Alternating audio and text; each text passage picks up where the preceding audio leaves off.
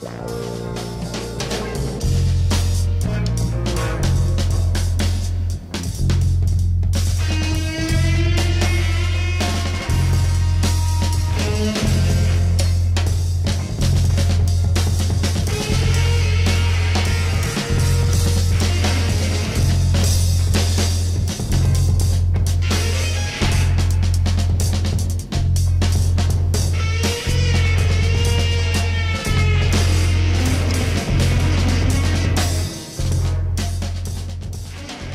right. Hello out there in podcast land.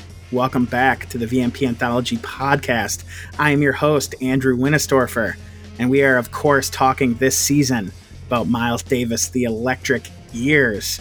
I hope you've been enjoying the box, and you've enjoyed our first episode of the podcast where we talked to Vince Wilburn Jr. about Miles. On this episode, I talk with two guys who were really responsible for this box physically existing. It's Clay Condor and Steven Anderson. Up first, it's Clay, who handled all of the art direction. And if you've gotten any anthology over the years, you have seen his name in the credits. He is VMP's art director. He's incredible, and this Miles Davis box looks beautiful. And it looks as good as it sounds, quite frankly. So in this little segment, I talk with Clay about what he hears when he listens to Miles Davis, The Electric Years, and also hear about how he came up with the visual styling for this box.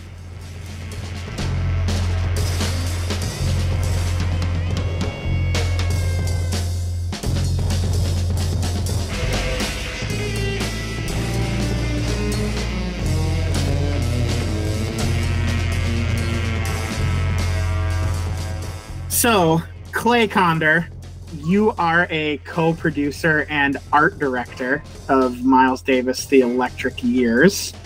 I guess I wanted to talk to you about how this box, design-wise, sort of came together. And this is a project that you were extremely excited about, correct? Extremely excited, yeah. Yeah, like these are some of your favorite albums of all time. This may be my favorite run of albums of any artist of all time. Yeah. Right. And so I guess when you get the assignment, like Storff and Marcus come to you now more than a year ago at this point, and we say, we're doing the Electric Years. What goes through your mind? And then what do you think about design wise as you're putting this together? Utter disbelief goes through my mind first. Just a lot of excitement. And what I do first is I listen to every single album of that whole period, including the ones that aren't in the box, all the live albums from that period, even like the remix albums and like things that have come since. Mm-hmm. And I kind of just look for like common threads between those and thinking about like, how does that music look visually? Mm-hmm. And I try my best to translate it. Because they have a pretty distinctive look, even if they're pretty different album to album, really. They do, yeah. I feel like every album does a good job of looking how it sounds. Right. And so we end up with this blue sort of color. Talk about the visual inspiration and how we ended up with what the box looks like. Yeah, so an album that always stuck out to me was Black Beauty. And that one's not in the box, but I think that cover specifically, it looks exactly like how I hear the music. Like that kind of, it's almost like a thermal look to the photo, mm-hmm. and like psychedelic, and there's a lot of movement to it because he's kind of repeated on the cover. And so I was looking at that cover, and there's some images on Pangea, which is also not in the box, but there are these like live images of him that were taken that really capture that feeling of the music. And they're all kind of like blurry and psychedelic and colorful. And I found out they were from the same photographer. His name was Tadayuki Naito. And he shot a lot of the live sets from Japan and the Fillmore around that period. And he does like so much crazy treatments to the photos and makes them really unique and psychedelic. And so I tried to capture that as best as possible. But using a more iconic image of Miles with those bug-eye glasses, and he's just holding his trumpet up. Mm-hmm. So we had Julia Fletcher, who used to work with us, treat that image in a similar fashion. We just kind of scaled him down and put him down at the bottom, and it's almost like with his trumpet up in the air, he's kind of just projecting his name huge on the cover, and his name is just kind of larger than life on the cover. Mm-hmm.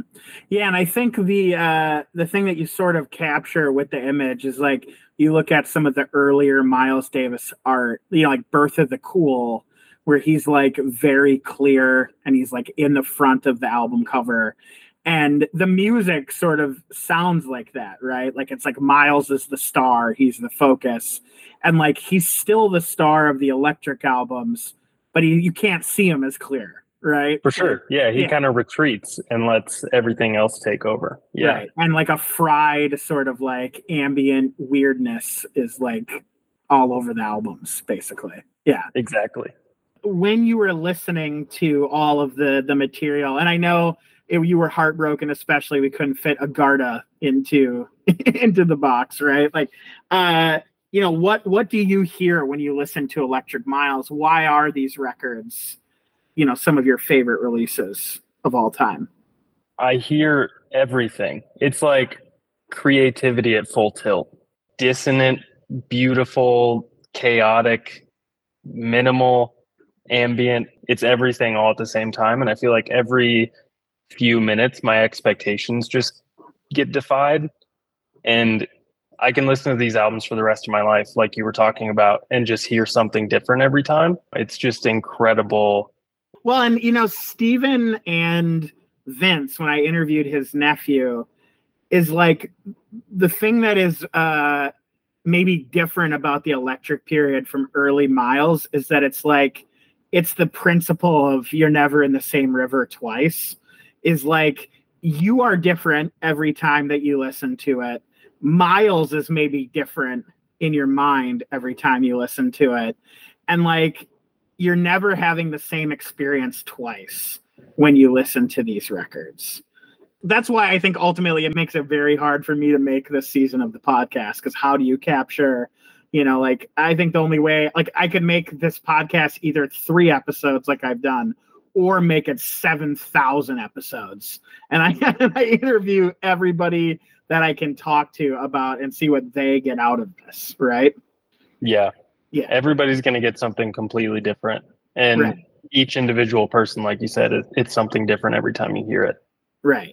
And that's why I think this is a very special piece. And yeah, your design is one of the things that I am most excited about with this. Is just like, we really went all in on this. And I think you can tell that from, the sound mixing to everything, the liner notes booklet by Ben Ratliff. This was a passion project for us at VMP. We like everything we work on, but this one is we gave an extra 110% here, right? Like, absolutely. Yeah.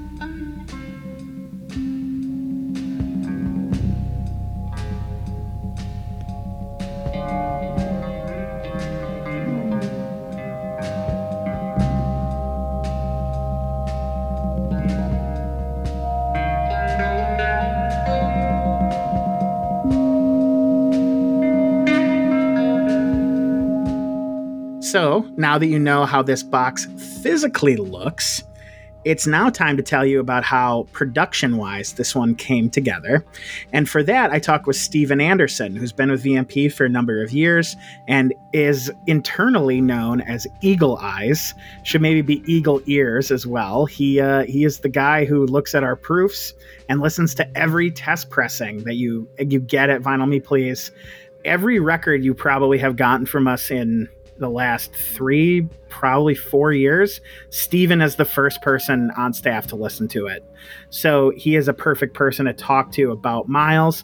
We also get pretty philosophical in this segment, talking about what the Miles Davis albums in this period mean, what Miles was up to, what Steven hears when he hears them. This one goes a little bit broader than just talking about how this box was produced, but I think you guys will really enjoy that. So here's me and Steven Anderson.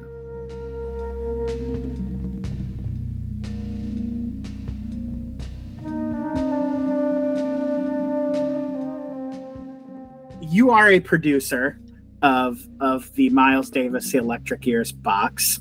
Can you tell the people what part of the box were you personally responsible for? Because you had a pretty big hand in making this one. Yeah, I guess in producing, I kind of touch every aspect of things relating to the physical box, whether that is really hands-on or even just like reviewing proofs, like Clay's superb design for this. I got the great pleasure of looking at the booklet 5, 6, 7, 8, 9, 10 times, really looking at the box and, zooming in 700% to see if everything is spelled correctly. So I know the box and all the contents within at a level of detail which nobody should have to know other than myself. Yeah, real sicko mode stuff. Yeah. Right? Yeah. And early on, before we even really get to like, this is how the box is put together, I think with all the projects that we do at VMP, there is a very high bar. And I think we are always trying to meet the greatest expectations for, any project, whether that is sound quality, whether that is making sure that certain tracks are presented in a certain way, like really keeping a certain level of faithfulness. That ante is always raised for Anthology. That is sort of like our high watermark of here is the most of our energy, the most of our quality going into one package. And then to do Miles Davis, like a Miles Davis electric anthology it was a little bit nerve-wracking at first to hear the project come across the board, because it's like, this is the project that is going to be the most closely looked at by record nerds like myself and people that know their shit, and they know when something is not right. They know details that I could never even fathom. And I've loved this music since I was a teenager. And yet I found along the way there were so many different things that I learned about, Bitches Brew was the last to have the Columbia like 2i logo. Maybe I'm screwing that up, but like you kind of learn all these things along the way as you're really trying to get into what is the ultimate form that this can take with things like Jack Johnson. Which cover do you use? Like what album art do you use? The illustrated version with Jack Johnson on the cover or the version with Miles Davis on the cover? If it's the Miles Davis version, do you put the paragraph that he writes about Jack Johnson on the cover or not? And so you kind of like, that was sort of how I started the project of, okay, some of these records like Bitches Brew has not gone out of print, and for good reason. Others like Big Fun, Get Up With It, haven't really been reissued on vinyl that much in the modern era. And so you're kind of having to really dig into these records that don't have the same level of documentation maybe around them, and trying to figure out what is the best, most correct, most faithful, most, whatever way to present this music for people that will be looking very, very, very closely at it and listening very, very, very closely. Yeah, and I think I said it when we were, in the planning and launching phase of this, that like we will never do a bigger artist in Anthology. Like I have hard time believing the Beatles will ever give us a call and say like, hey, you guys want to do a box set of our studio albums? Like that's just never going to happen. Like that's the only band that I can think of in terms of like magnitude that is bigger than this. Yeah. And so, you make all of these choices. I mean, for Jack Johnson, it's the cover with him on it. Do we know why? That's the approved version by Miles at this point, right? Yeah. And, there isn't always a strong reason why or why not. Like ultimately, I think we had the choice my understanding, and you'll have to forgive me, like these decisions were made like a year ago, and I'm just now like refreshing myself, but it's a Miles record. Like really, at the end of the day, it's a Miles record, and it's not as like it. Yes, it is the soundtrack, but who has watched that movie recently? Like the soundtrack has sort of outlived the movie. It is very much a Miles Davis album, even if it functions as a soundtrack. So I think like even on that level, that's sort of why we chose it. I think that artwork is frankly just more iconic than the illustration. So some of it does come down to just like what feels right. And then being able to back that up with maybe historical examples of, Miles always preferred the cover with him on it. So yeah, I think he mentions it in his book or something. We had like another factoid for why we went with him on the cover. But now I also cannot remember that factoid. Because yeah, that's like, I guess that's a glimpse behind the curtain, is that like a lot of the decisions you're making about this stuff is like even longer than my, as long as my like, hey, we're doing this. Like the decisions you guys make happen a year. A year is like a rough estimate. Sometimes it's 18 months. But, in the case of Impulse, it's 36 months or whatever, like, yeah, it's, all the decisions get made forever ago. Yeah. And for so many of them, they're not exactly documented super well, because it's just kind of an in the moment of like, all right, what feels the most right in that moment? It's like, can I explain this decision of why we are using this album cover, or maybe making this slight change here and there? Like I run into this a lot in classics, especially where, jazz records specifically have these really flowery, extensive liner notes, and the original writer might have misspelled a musician's name. And when we're reproducing that, I always kind of go, well, should we update it so it's the person's correct name, or is it more correct to leave in the typo? And so it's these kinds of things. You don't see it as much on Miles Davis records because they were very carefully looked at in a way that. But a Yusef Lateef album, that one of 4 Yusef Lateef albums on Riverside in 1 year, was not getting the same arduous fact checking as a Miles Davis record. Yeah. Exactly. So yeah, the bar is about as high as it can be. Yeah. And audio chain wise, this, one of the decisions that made this end up taking longer, costing more, is that this is all analog. This is tape transfers. But one of the decisions we sort of looked at was like some of the sides here on these albums are 30 minutes or 26 minutes. And looking at trying to like, because conventional wisdom is no longer than 22 minutes at this point. So like, yeah, I guess talk through us deciding like, okay, we're going to have to be okay with a 30-minute side here. Because these are 30-minute suites. These are not like, a 30-minute side with 8 different distinct songs, right? Exactly. So for something like Get Up With It, which has 2 sides that are 2 single song sides that extend past 32 minutes. And like, if you know anything at all about Miles's electric period, it is loud. There are so many players. There is so much sound going on. He Loved Him Madly as maybe a little more of a quiet track in comparison to his other work.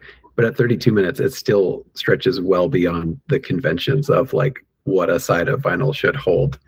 And the content generally doesn't help being this brash, loud, very full sound that Miles was known for. So at the very beginning, we were kind of parsing it out of, well, is there a world in which we break up some of these like extremely long sides of Get Up With It? And, it's funny, like I look at records that did, I think not at Fillmore East, Eat a Peach, where like Mountain Jam is split into 2 sides because it's a 33-minute song. And they released it that way. But for us to try and make a decision in 2022, 2023 of, where should a fade be on He Loved Him Madly or Calypso for Limo? That is not anyone's call. Right. Teo is dead. Yeah, Miles is dead. Yeah. I am not Teo Macero. There is a reason why this was released as a 32-minute side back in the early 70s. If they could do it then, someone can do it now. So ultimately we had to go, okay, this is the best way forward. It's going to be really challenging for whoever cuts this. There's a reason maybe why Get Up With It hasn't been released on vinyl too much. And so when we went to Ryan with it and we said, hey, we want these to be original. Like we want the same, we want this to fit the kind of cut that it was before. Can you do this? And of course, Ryan, like just a music lover in general, but who doesn't have a special spot in their heart for Miles's Electric Period? Mm-hmm. He was just so gamely like, yes, let's do this. Like, I will make this the best possible cut I can. Will it be challenging? Absolutely. But I think I can do it. And he absolutely did. The proof is in the pudding. These records sound fantastic. I mean, I know some of these sides like the back of my hand, and to hear them in, I won't say a radically new light, but they bring out details that, I had never heard before. And so beautifully done. I was especially excited listening to Get Up With It to see like, okay, how did Ryan pull this off? Because you take it out of the sleeve and it is just groove all of the way to the center label. Right. But to put it on, like, I didn't notice any lowering of volume. I can't hear any of the compression. It sounds so beautiful. Like it was just made to be that way. So I think that everything came across so wonderfully, despite the challenges. Yeah. Vince said to me when I interviewed him in San Francisco that like later in his life, he realized that Teo Macero had to have just been like a human being Pro Tools in order to do what he did back then. And then you hear that there are 33-minute sides that that Teo is the one literally cutting the tape with scissors. And like, you hear that and it's like, yeah, okay, he was a madman. He was like the guy doing that by himself. And yeah.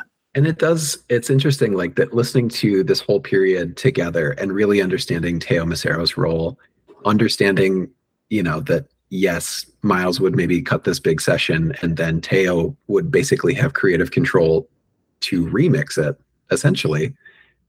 And to still land on, okay, yes, I know the limits of vinyl. I know this music is loud and brash and full. However, I am still going to edit this into a 32-minute side. Columbia, what the fuck are you going to do about it?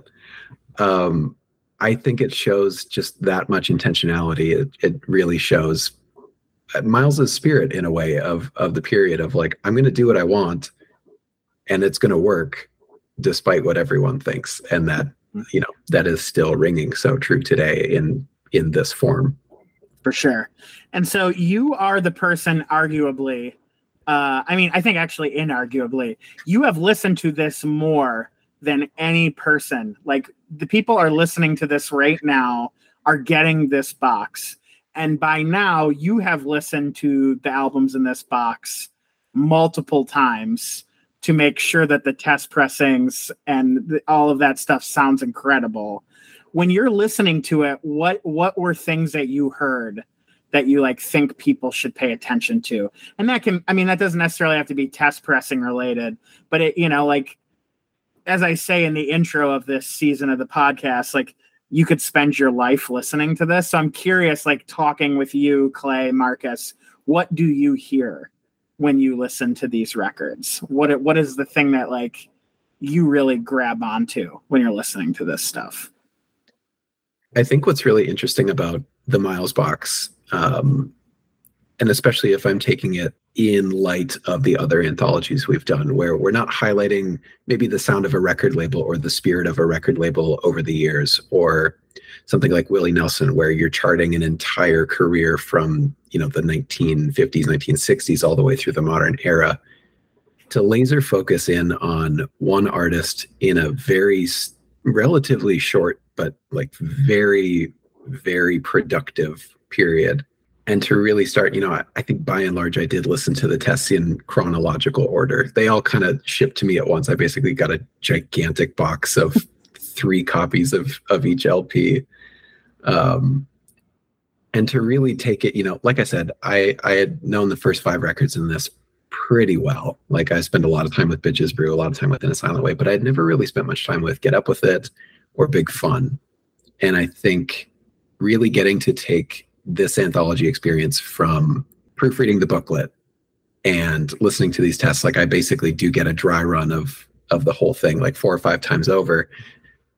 And it was so fascinating, like we were talking about, to hear Teo Macero's influence and to really understand.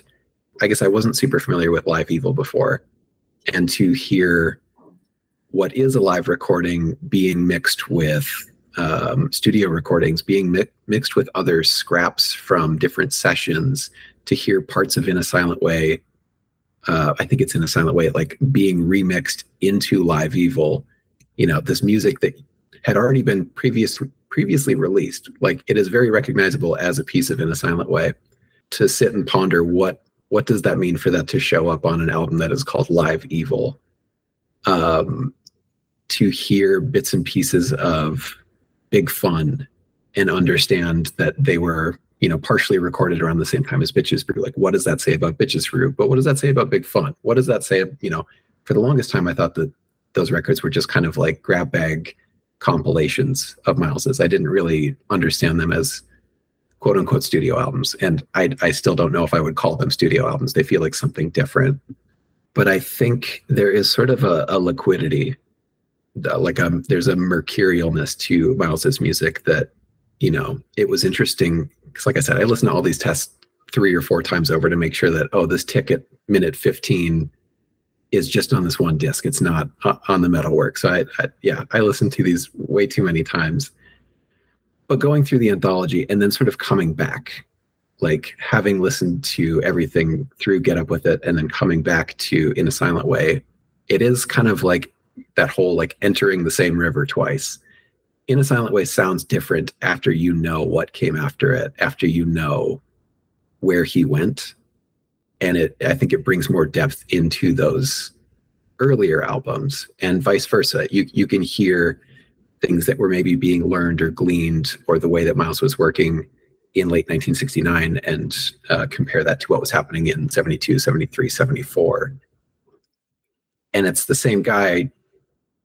It's still working towards the same kind of thinking. And I think what I walked away with most was hearing Miles as a producer, as a visionary, as a band leader, more than as a performer or even a composer necessarily, and really kind of wrestling with like, who is Miles Davis as an artist during this strange, creative, fruitful period. And being able to hear, there are parts of Get Up With It that are honestly really difficult to listen to. There's parts of many of these albums that are like physically taxing to listen to at times, but they're fascinating because no one was making ambient jazz when he was. No one was making like no wave music. No one was making like just the kind of noise that he was on some of these records. And they sound so fresh even today, 50 years after release, because it, whether or not modern artists would go there, that like that influence is so real. Well, and I think, I think an interesting thing that you just hit upon is like, these records really are like a double helix. They like, are a Mobius strip, that they are like a self-contained period of Miles's career, and they all are in conversation with each other. Like the thing that makes them very difficult and also like ultimately very rewarding is that there is no end point, and there really isn't much of a beginning point. It's just like In a Silent Way sort of comes out of nowhere. And then like, it's just on the continuum with these other records where like his earlier career, it's, the timelines between the great quintets, and like you have these very tidy years. Like these are the, here's the bebop birth of cool era. Here's the first quintet. Here's the second, like all of these eras are very linear. And then this is like a roller coaster loop that like then comes, and then it's like back in the 80s, he's back to like a linear thing. Is like he doubles back on himself. He is like no longer, he's pushing jazz forward, but it's in a loop. It's not in a line. Yeah. Yep. I think that's a beautiful way to put it. And really in a sense, like, far from it for me to try and be a jazz critic here. But it doesn't sound like jazz. It doesn't feel like jazz. It doesn't play like jazz. It doesn't play like rock or fusion. Miles's music of that era really is just music. It is like just pure creativity and spark and passion that it sort of transcends. Trying to talk about genre for any of these records is just kind of besides the point. Yeah. And it makes me wish, you read, in his biography and you hear that like he was listening to Stockhausen and that's how this all started. And you really can't listen to much Stockhausen because so much of Stockhausen was just like him with a tape loop machine, in an art museum in Berlin. And, Miles somehow gets the reel-to-reel to be able to listen to it, the thing is like any of the precursors to this are like gone. And so that's why it's so exciting because it really is like it's, the alien ship in that movie Arrival. It's just like it's here and it's like from nowhere, but like it feels familiar. Right. And that's the crux of why this box exists. And also why I am not trying to talk to a million jazz critics on this because I don't want to chase my tail for multiple months and multiple interviews at this point. Like, I just want to revel in the fact that, holy shit, there's a spaceship in a field, Yeah, exactly. Yeah. And that's at a point, that's all you can really do is just kind of sit back and marvel that this music exists and that it just is. This music is, and it always will be, in a way that jazz of that era didn't always wear so well. When you say fusion, and then you think of like the stuff that the Weather Report ultimately did, where it sounds like the antecedent to like chill wave. It doesn't even sound like jazz. It sounds like guys playing like water park theme music. Before water parks are really like a thing, right? And then you listen to this and it's like, what the fuck, like compared to what, a Weather Report record would eventually sound like. Yeah. It is kind of mind boggling to think of everyone that was in Miles's orbit of that period, Keith Jarrett, Herbie Hancock, Chick Corea, like all of these performers. Jack DeJohnette, like, Gary Bartz, like all of these people that were just sort of coming up and coming into their own as, solo musicians. And then to hear how that influence of, whether they were with Miles just for a few years or whether they really stuck through that entire period with him, you can see that in their output at the time and right after that, even if they were playing fusion music, quote unquote, there is a certain halo effect. There is something that they seem to have taken away from Miles as maybe a band leader, or like, I don't know. They weren't just going into like cut records so that they could have something on shelves in a few months. Like that whole era, that whole orbit. And then, you go out a little bit further and then it's jazz musicians trying to make some money in the disco era, which Miles Davis just basically sat out. He was like, he was in a room by himself. Yeah. Turns out listening to Vince's band play over the telephone before hiring them for Man with a Horn. Yeah. You're kidding. Yeah. That's, people will have heard that by now on this podcast, but he says that he used to put a phone out so that Miles could listen to his band and then Miles would give them notes. And that's how he ended up this teenage band became his band for Man with a Horn, was that like Miles was just alone in his apartment in New York listening to his nephew in Chicago play in his basement. Yeah. Whoa. Yeah. Well, Stephen, thank you so much for talking jazz. We work together, but we don't often just sit and pontificate hits blunt once type conversations. I think I've compared his music to a roller coaster and to the movie Arrival. This is like Storff bingo at this point. So thank you very much for taking the time. Always a pleasure. Thanks, Storff.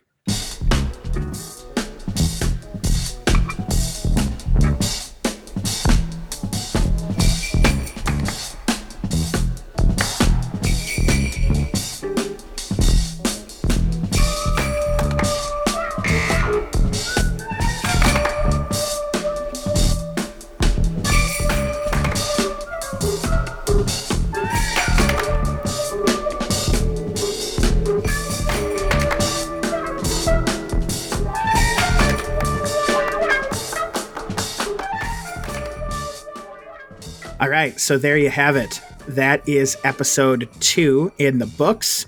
I hope that you're as confounded by the back half of Get Up With It as I am right now. And I've been listening a lot to the Big Fun test pressing that I have here.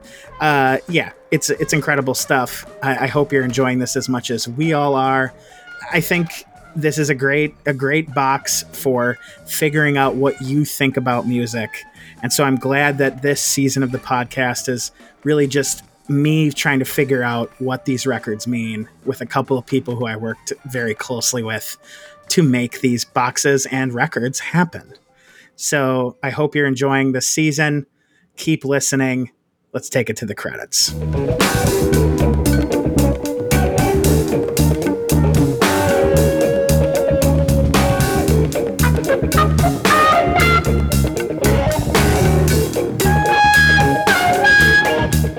This season of the VMP Anthology podcast is hosted, written, and produced by Andrew Winestorfer. It's produced and edited by Jim Hankey of the Vinyl Emergency podcast. A special thanks to Stephen and Clay for letting us talk to them for this podcast. Thanks for buying the Miles Davis Anthology, and thanks for listening. And before we go, remember, listen to more Agharta.